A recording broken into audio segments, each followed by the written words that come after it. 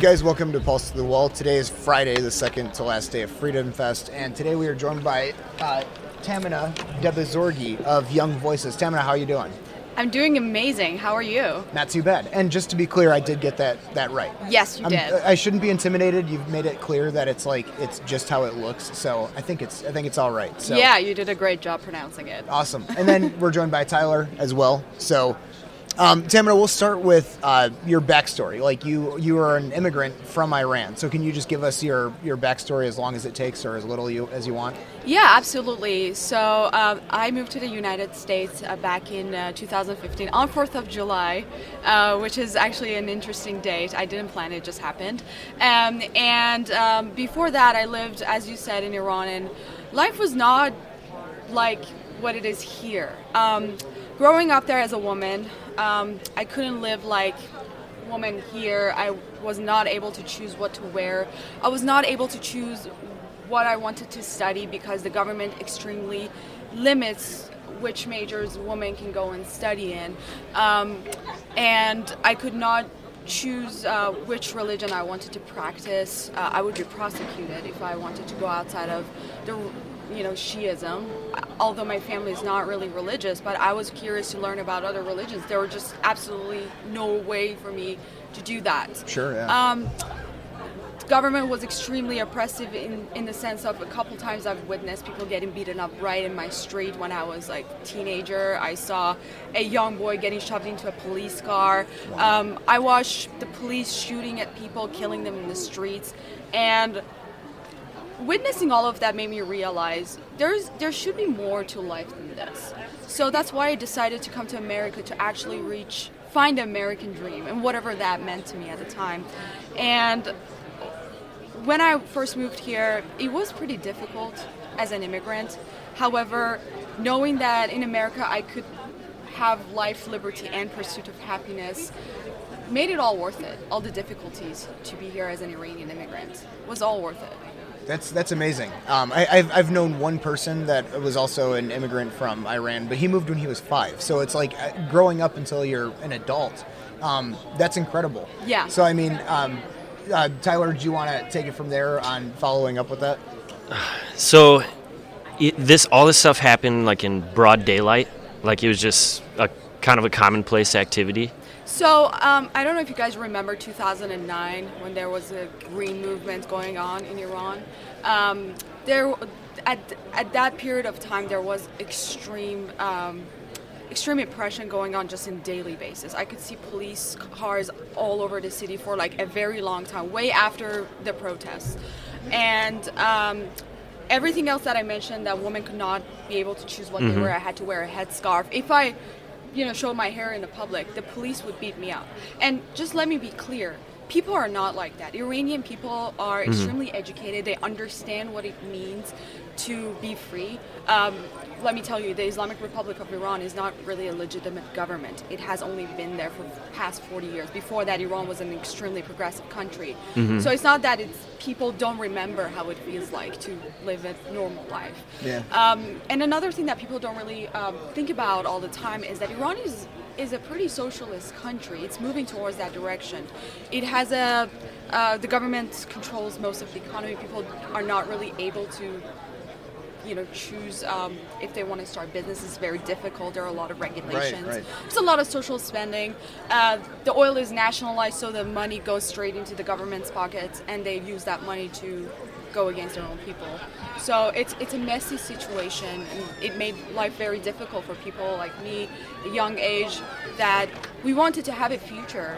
No one wants to leave everything they love behind. Right. It's difficult, but at some point you realize, I want to pursue my dreams, and my government doesn't allow me to do so.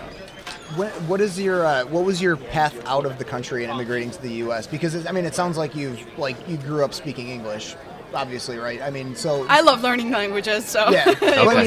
Is that the case? Did you were your parents bilingual and you also? Okay, so what was your path like out of the country, and is that like a really difficult process? Do they want to stop that? Yeah, so it is a very difficult process. My parents are both very educated people. My dad was a professor, he's a scientist, so we had to go through a lot of processes to come to United States legally with green card, merit-based green card. Right. So that took us many years, a lot of money, a lot of lawyers, and we were finally able to do that. And it really makes me upset to watch a lot of politicians who don't really understand how immigration system works. Yeah. They just want to gut the legal immigration process for people like my family, Right. and they don't understand that there are many people out there that have all the qualifications to contribute to the American economy, but with the current laws that exist there, they're just not able to get through the process. Yes, yeah. I had my first jiu-jitsu instructor came from Brazil, and he had a letter of recommendation from Royler Gracie, who's a famous coach, fighter, competitor, and he watching him go through that process. It was 4 years and $25,000 invested. Oh, wow. For somebody that has a clean background. They're coming here to start a business and build something and contribute to society.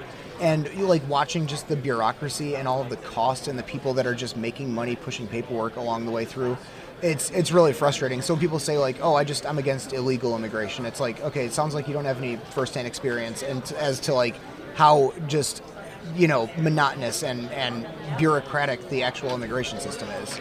Yeah, absolutely. And again, politicians think in order to curb the illegal immigration, they just got to halt immigration altogether. Yeah. They don't know that's not how it works. There are processes in place to come to the United States legally, but unfortunately, those processes are dysfunctional at this point. And I don't see why it should be that way. No. America is a big country. It's not that, allowing people to come here and contribute is going to hurt us. That's not true. It's the exact opposite.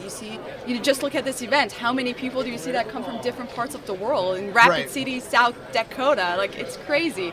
But it's beautiful. It makes our event very nice. And that's the beauty of living in America. I was able to meet some people from Brazil, from Australia, from India.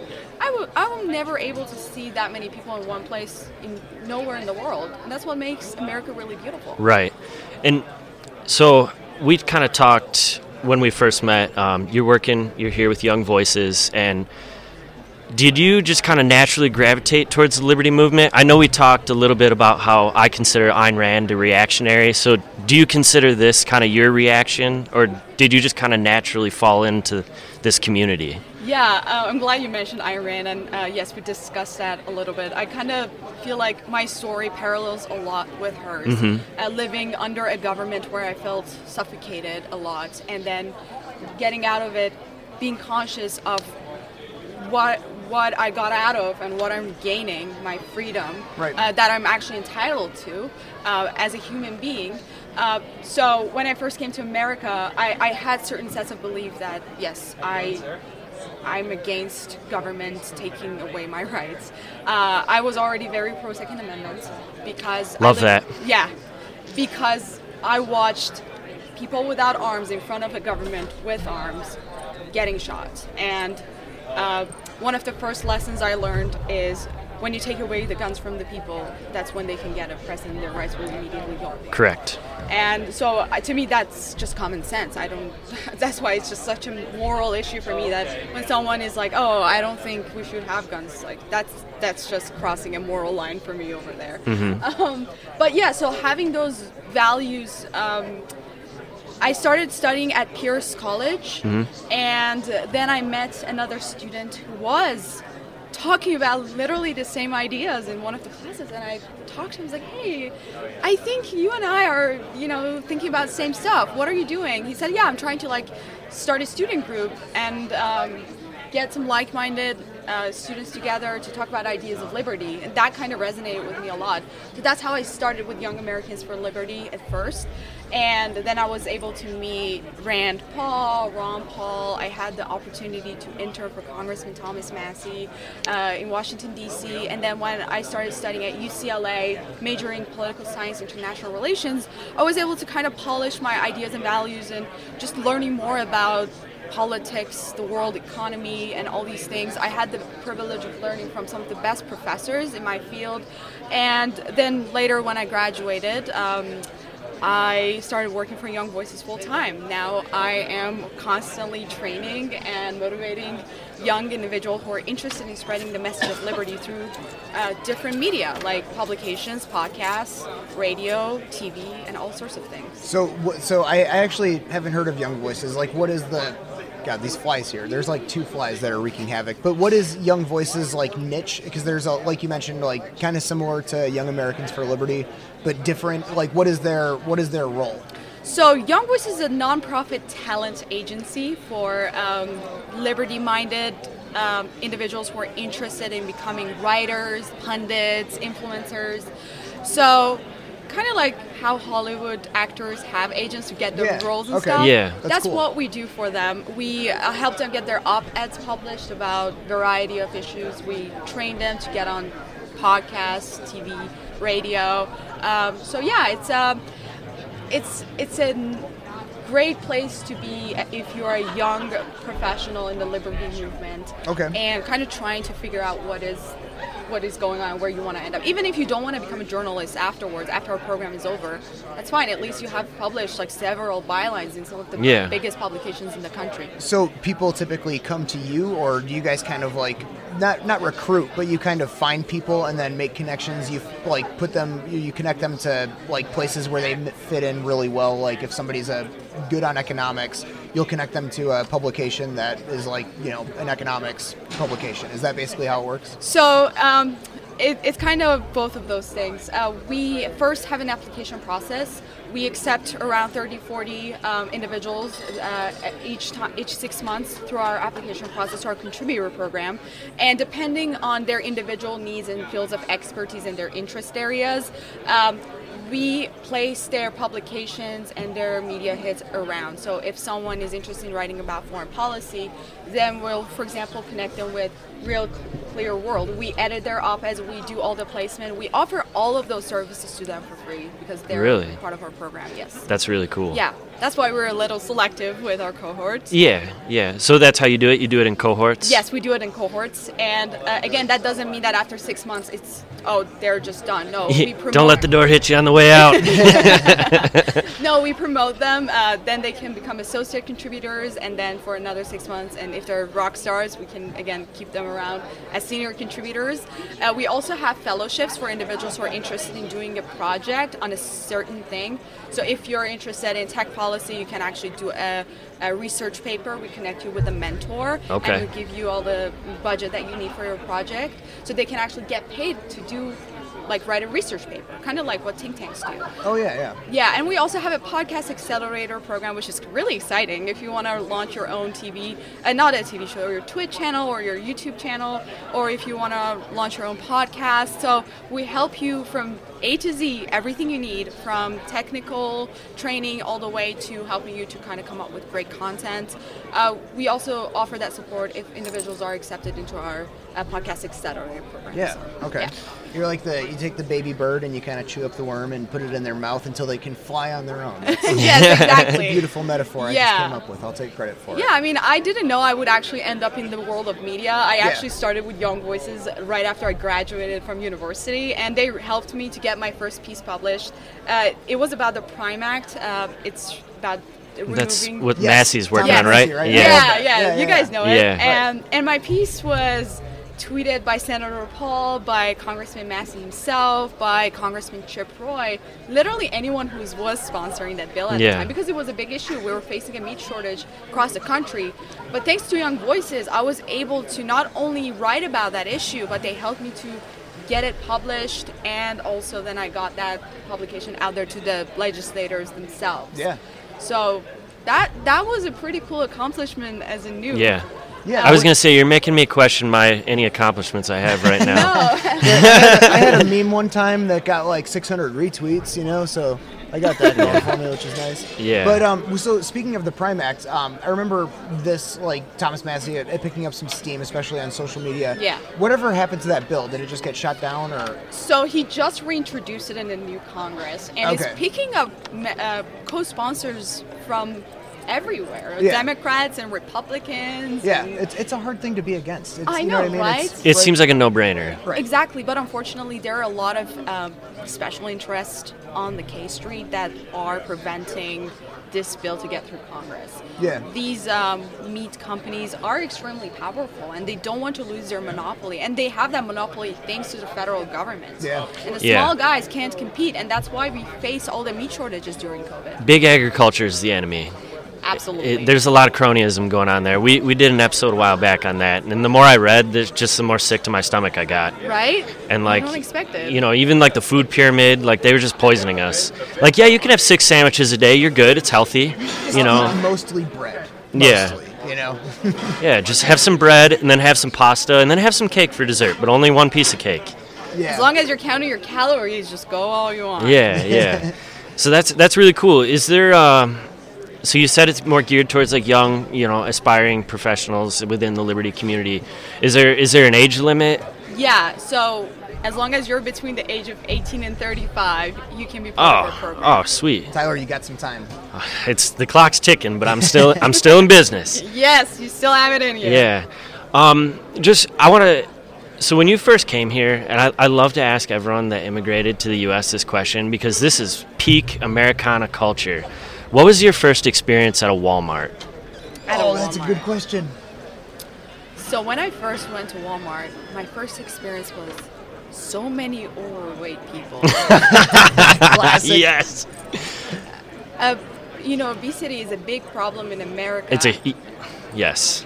And it's just insane compared to other parts of the world. Like, I had never seen, you know, that many obese people, and that obese, just in general. It was like a wonder to me. Had you ever seen a motorized scooter, or as we call them, rascals, where people ride Yes, around? I did.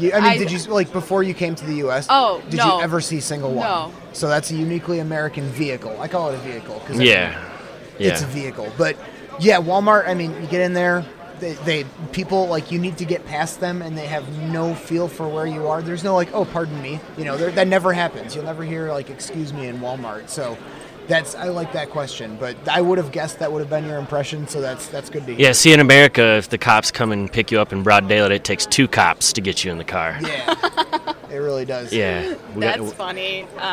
But that was my first impression. But then I lived in a very rural area at the time in Georgia. So a Walmart was like the only thing within like 30-minute drive that I could go to.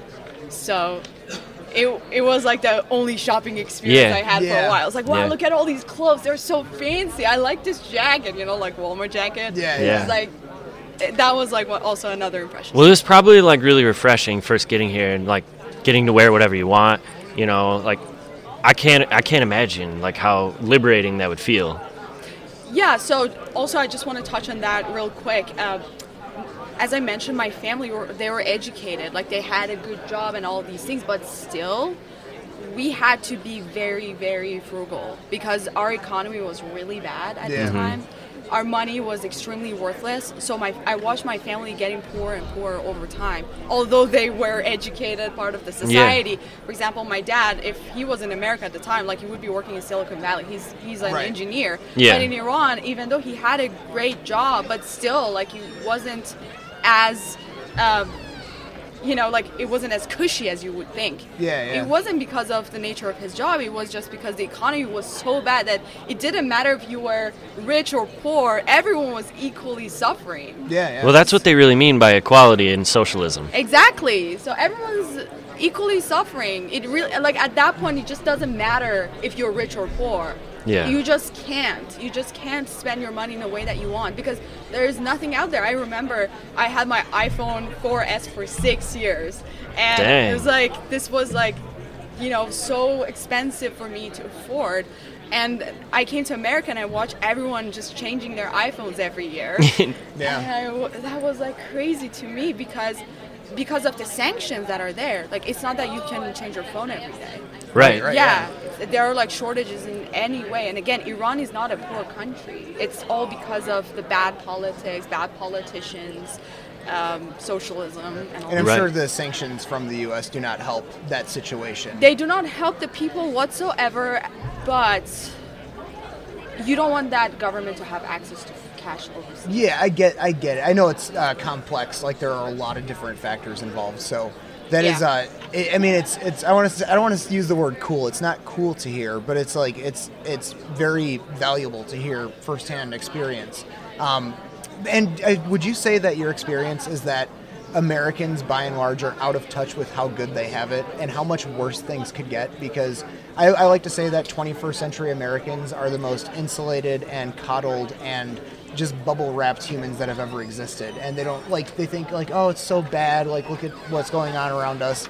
And they don't realize, like, just even today, like, how much better off we have it than everybody. Is that your experience and what you think? Yes and no. There is a lot of truth to what you said regarding a lot of Americans don't realize how great they have it because they haven't left their own town, they haven't left their state, they haven't gone to even Europe. When you even compare America to Europe, Americans are way more prosperous than many Europeans. Yeah. Right. Or they think that, oh, we're not as prosperous, we should become like a socialist country where everything is free. They don't understand that literally what they have right now is like the most amount of wealth that any nation has. Yeah. The per capita income in America is like way more than any other country in the world. Right. Even if you work a minimum job here, you're able to afford a decent life. You can have an iPhone, you can have a computer. Yeah. That's not the case in any other country in the world. But at the same time, I've never seen anywhere in the world like people actually really understand and care about what is going on around them. Americans do care. Right, Look right. at you guys. You're super young. And you're here. You are really, like, you're talking about these things. You're Sure. talking about ideas of liberty. You're here at this convention talking to all these people and, you know, doing your project and informing the world about these things.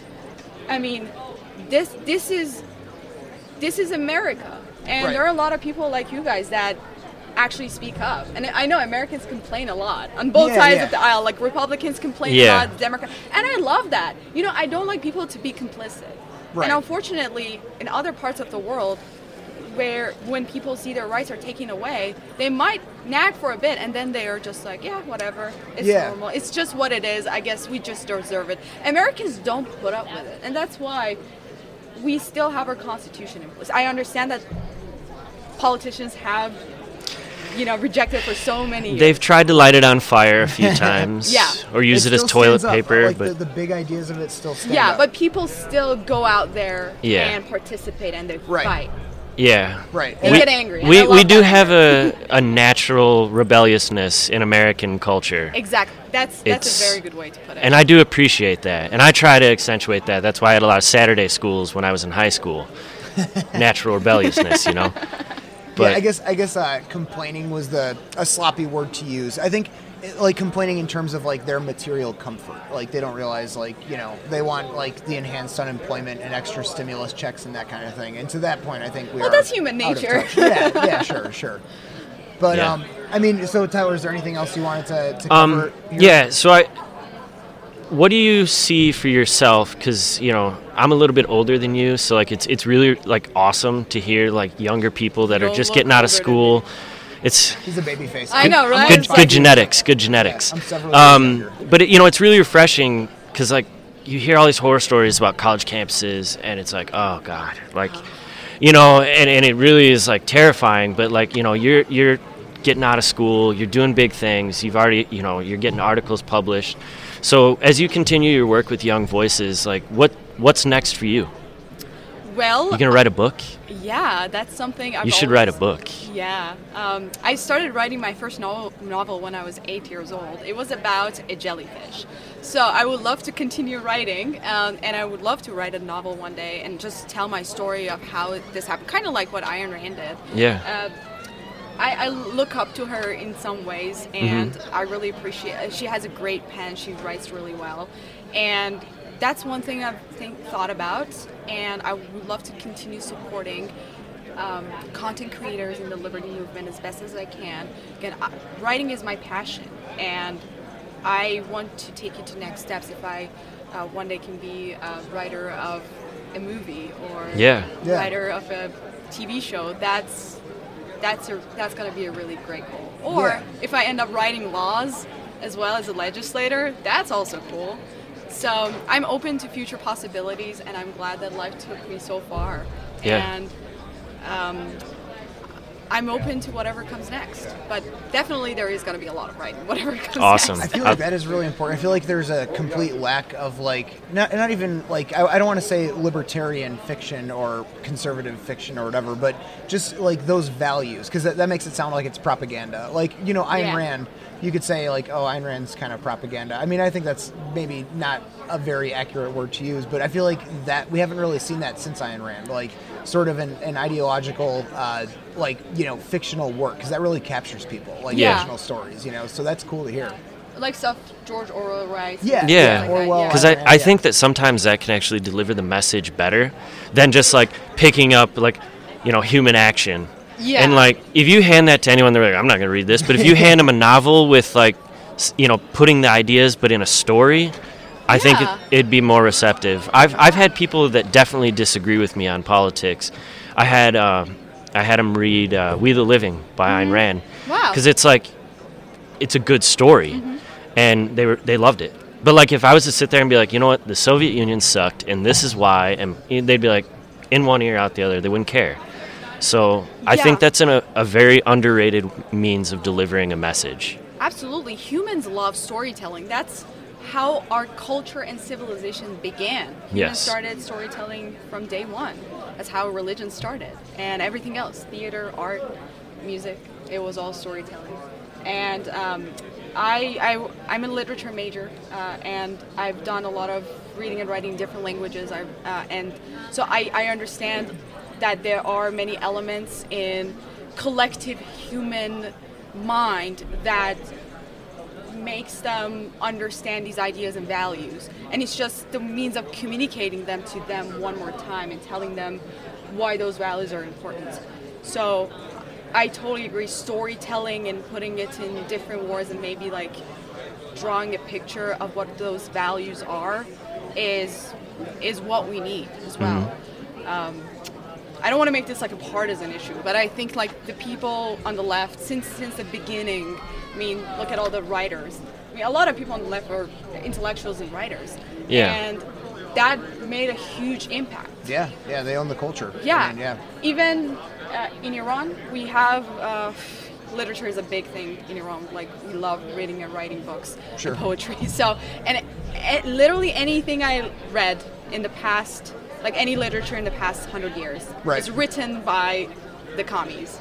Yeah. So, and they're great works, wonderful. And they tell the stories of, this farmer who's running away from the government, who's like prosecuting him because, he doesn't, and they want to like take away his freedoms, but they tell it in a way that is sympathetic to the communist values. Right. Well, I mean, the story is great, but yeah, I get what you're saying. Like the values that people are taking away aren't. It's like right. Your diagnosis is right, but the prescription's wrong. Exactly. Like, yep. Okay, I get it. Yeah. Yeah. So I mean, we went a little bit longer than I expected because we got sucked into the conversation, having a good time. But Tamina, anywhere you want people to find you, how to find Young Voices? Yes. So you can find Young Voices at www.young-voices.com. And you can follow me on Twitter at DETAHMINEH, and I would follow you back too. Right on. All right, Tyler, anything you want to close on? That was great. Thank you. You guys have been, stopped over to your guys' booth several times. You guys are a lot of fun, great people. So keep up the good work. Thank you so much. It's been really great talking to you guys. All right, thanks, guys. Save big money when you start your next project today at Menards. Check out our great selection of garage and utility lighting options. In stock, ready to take home today. We carry everything to help you illuminate whatever project you're working on. Shop garage and utility lighting products in store at your nearest Menards. You can also view all of our entire selection of lighting options today on Menards.com. Save big